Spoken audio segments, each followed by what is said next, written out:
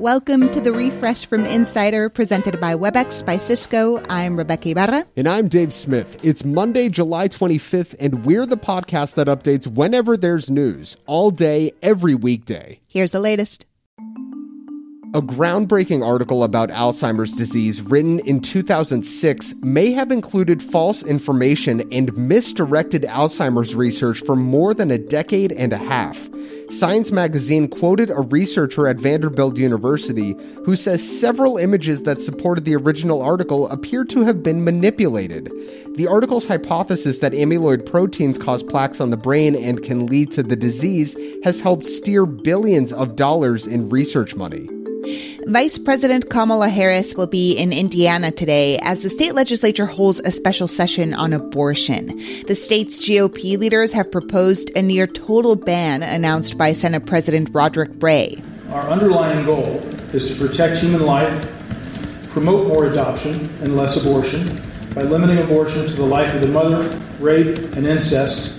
Indiana is the first state to debate abortion rights since Roe v. Wade was overturned. Harris will meet with legislators and with abortion rights activists who are holding a rally outside the state capitol.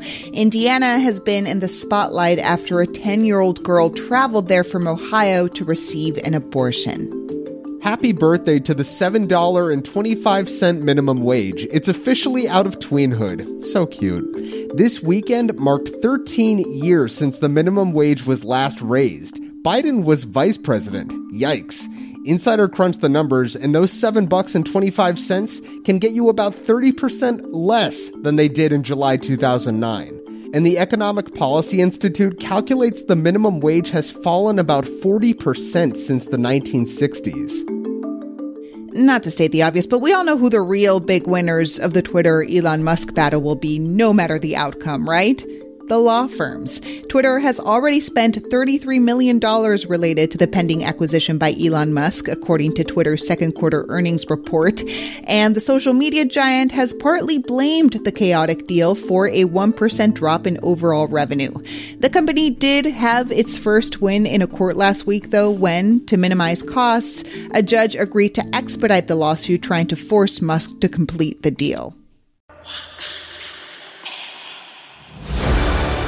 Marvel Studios released the first trailer for its much-anticipated sequel to Black Panther this weekend, to the delight of fans. But the even bigger news is that Marvel Studios president Kevin Feige told Comic-Con that the sequel, called Wakanda Forever, will mark the end of the current Marvel Cinematic Universe phase. Of course, once we have gotten through Phase 4, Phase 5, Phase 6, that will complete the second saga of the MCU, which is, of course, the multiverse saga.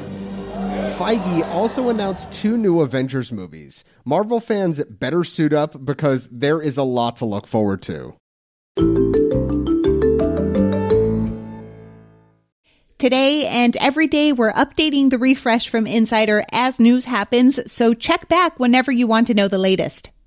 Coming up, we talk about why the Great Resignation might not actually be giving workers that much power. The changing world of hybrid work offers new possibilities.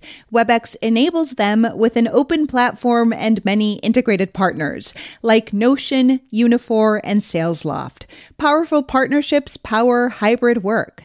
Visit apphub.webex.com. WebEx, working for everyone. Americans are finally getting some relief at the pump. After many weeks of record-high gas prices, the national average has been plunging. It's now $4.54 a gallon, which is 32 cents lower than it was 2 weeks ago. In the past 6 weeks, prices have decreased 55 cents a gallon, but are still more than $1 higher than they were last year. The cost of gas is expected to continue dropping. History has mostly forgotten a man who was charged alongside the Central Park Five, the group of black and brown teenagers who were wrongfully accused of raping and beating a white jogger in 1989. Steven Lopez was the sixth co-defendant and served time on a lesser robbery charge. He was 15, and the Manhattan DA is expected to finally vacate Lopez's conviction today. Pope Francis is in Edmonton, Alberta in Canada today to meet with Indigenous survivors of church-run residential schools.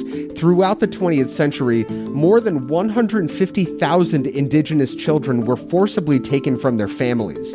All were stripped of their culture, and many were physically and sexually abused, even killed. The Pope apologized in Rome a few months ago, but what he's calling his 6-day penitence tour marks a historic acknowledgement of the church's role in what many call a cultural genocide. About 2,500 workers at Boeing are planning to strike beginning in August. They're from 3 manufacturing facilities around St. Louis, and their union rejected a deal with the company on Sunday. The big sticking points were around retirement benefits. Boeing says it has a contingency plan to continue operations through a strike. The Moscow Chess Federation rented a robot that could play 3 people at once for a tournament last week. But then a 7-year-old boy playing against it made a move and didn't wait for the robot to respond before making another move. The robot grabbed his finger and broke it. The Guardian has a video of the incident. The robot was designed to beat his opponents, but perhaps the original programming said, by any means necessary. We talk a lot about the Great Resignation, including here at The Refresh and Insider, and we often bill it as this great reckoning that's putting more power in the hands of workers. You know, they have the freedom to leave for better paying jobs, to be happier. But it might not be all it's cracked up to be. At least that's what one Insider reporter, Juliana Kaplan, says. So, Juliana, tons of people are leaving their jobs, right? To put out a number, 4.5 million people quit their jobs in March alone.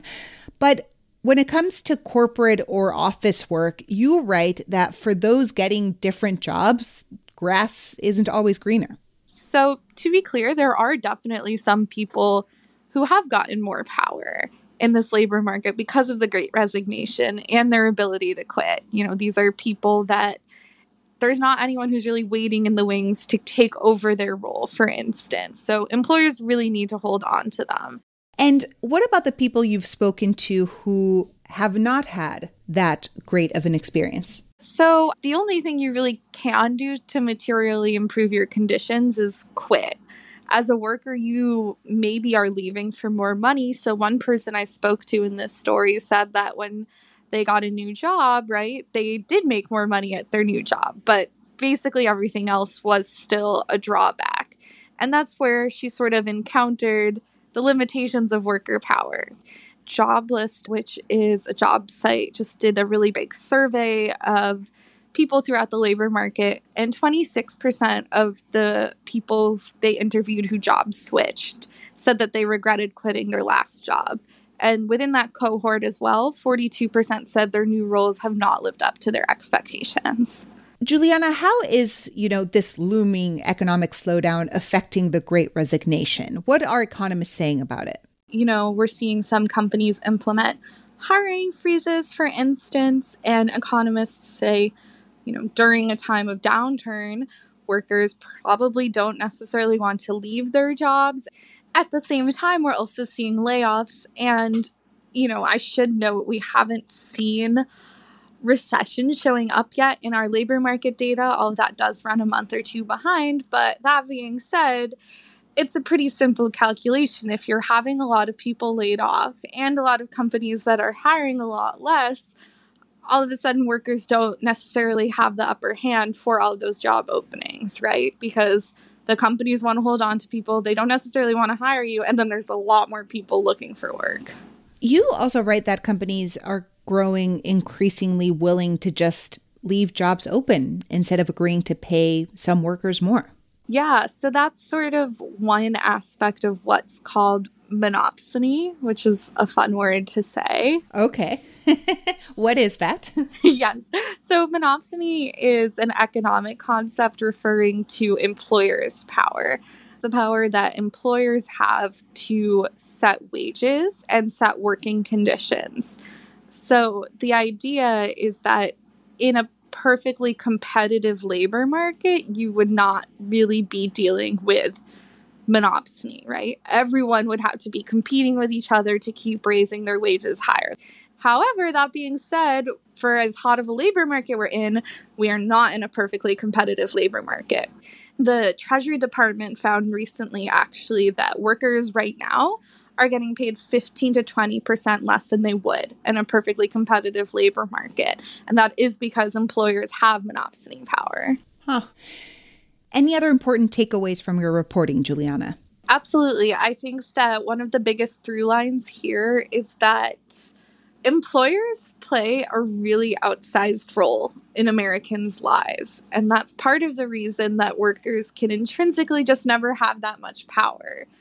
Because in America, your employer is often responsible for helping you out with childcare, with healthcare, with housing, with food. We don't have any structural policy that ensures Americans have those things. And that's a really important tension and dynamic that even with the Great Resignation, giving some people a little bit more power hasn't changed. Juliana, thanks for chatting with me. Well, thank you so much for having me. It was a pleasure. Juliana Kaplan writes about labor and inequality for Insider. Make sure to follow The Refresh from Insider on Apple Podcasts, Spotify, or wherever you listen to podcasts. And please leave a rating and review. It helps other people discover the show. You can also just tell your smart speaker to play the Refresh from Insider podcast. I'm Dave Smith. And I'm Rebecca Ibarra. Talk to you soon.